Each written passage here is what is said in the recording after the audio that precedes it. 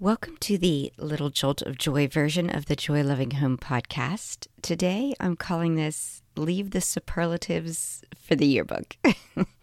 And the reason this came to mind is I have a senior, so life is in the midst right now of revolving around all of these sort of bittersweet moments that happen in the mix of excitement for what their next chapter of life is going to be and the sadness of leaving really good friends behind. So we're in this constant mix of emotions, from stress over finals and choosing the right college to, hey, there's end of year parties and celebrations about to happen and the yearbooks are about to come out. And so we were talking about all those senior superlatives, those who's best dressed or most school spirit or biggest athlete or most likely to succeed. You remember those. Whether you actually got picked for one of the senior superlatives or not, I'm sure that you remember seeing those in your yearbook. It's funny because I like to think we left those behind after we graduated high school, and yet I look around and we're still competing. Think about it.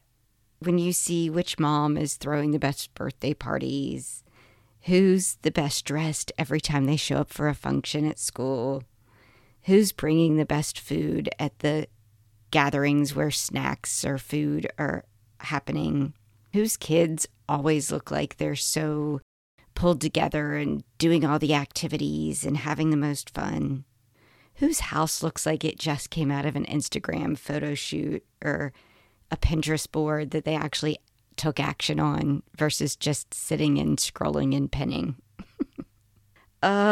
Didn't we grow up and get tired of all that show? Why are we still participating in this craziness? I want you to quit trying to become a minimalist or the one that follows the 30-day diet or the massive exercise program or all the various things that we try to attach ourselves to. We try to walk all the way through and we end up falling short. And then we feel bad that we can't keep up like everybody else. Let's leave the superlatives in the yearbook. Those days are over. Wouldn't it be lovely if we could just go, enough already? Let me just value the family that I have. Count my blessings that I have a home. Let me start to honor it and love the people who live there by just caring for it. Not to show it off, but just to make us all happier in it. And if you're feeling like, yeah, I want to do that, that's exactly what I want to do, but I can't seem to take any action. I get tired. And I get anxious. And I get overwhelmed by all the things I could do or should do, or am I doing it right? Or don't I need this to happen before I can do that? If you find yourself in that sort of spinning swirl in which you can't take action, then consider joining me and our group, our very small little cozy group in our membership community. And let's try and support each other and encourage each other to take some action together. I've opened up the community one more time to see if those who missed it the first time would like to step in. It is closing tonight at midnight.